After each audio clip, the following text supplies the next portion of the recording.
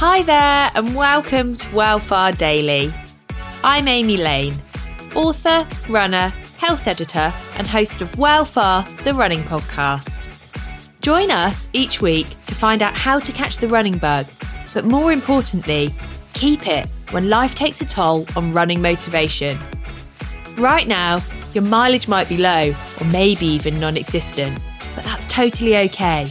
Wellfar Daily is a series of short tips, tricks and insight from others taken from the longer show. I hope you find the upcoming advice helpful and potentially inspirational. You can also dial into more Wellfar activity using the hashtag Wellfar on Instagram and by joining our running club, Wellfar on Strava. I check in on your posts and updates and it absolutely makes my day when I see all the support and encouragement that's shared by the crew.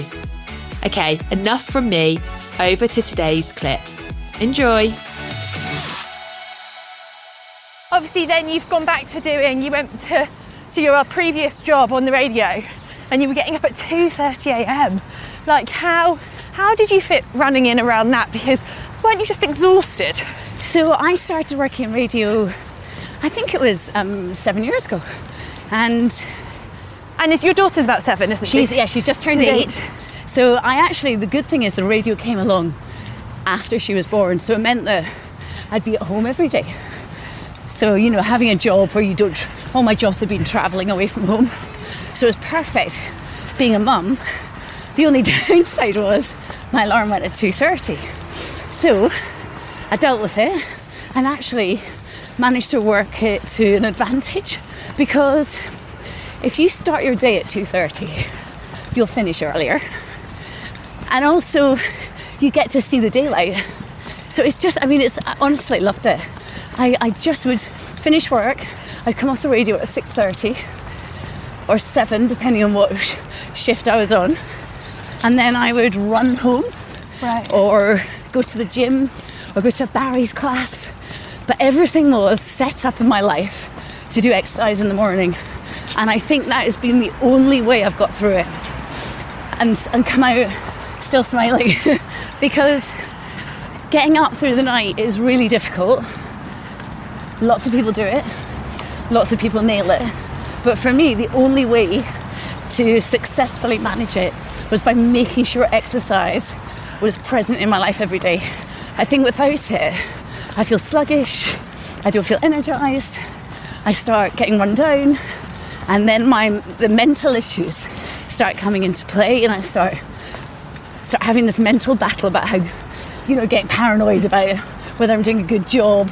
However, if I go for a run, all of that lifts, I feel great, nothing's confused in my mind, and I just kind of see the light, I see clearly, and it works so much better for me. So even if I'm not running fast or running far, just running just helps massively. It's interesting that you as somebody who has always been this kind of the smiley face of the TV and the happy face of radio, or the happy sound, of radio, also behind all of that can still question whether you're doing a good job. Yeah, you have to do everything within your power to make sure you always see the positive. For me, you've just got to wake up every day and see the positive. You don't want to ever start feeling down, because it's a vicious circle, isn't it? One negative thought leads to another. And a run in my life several times a week just boosts my mood, makes me feel 100% better. If you're keen to hear more running advice, then head on over to Wellfar the Running Podcast for full episodes with expert advice and inspirational stories from the global running community.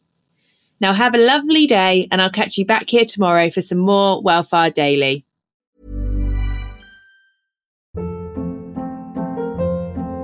Hold up. What was that? Boring. No flavor. That was as bad as those leftovers you ate all week. Keke Palmer here. And it's time to say hello to something fresh and guilt-free. HelloFresh. Jazz up dinner with pecan-crusted chicken or garlic butter shrimp scampi. Now that's music to my mouth. HelloFresh. Let's get this dinner party started. Discover all the delicious possibilities at HelloFresh.com.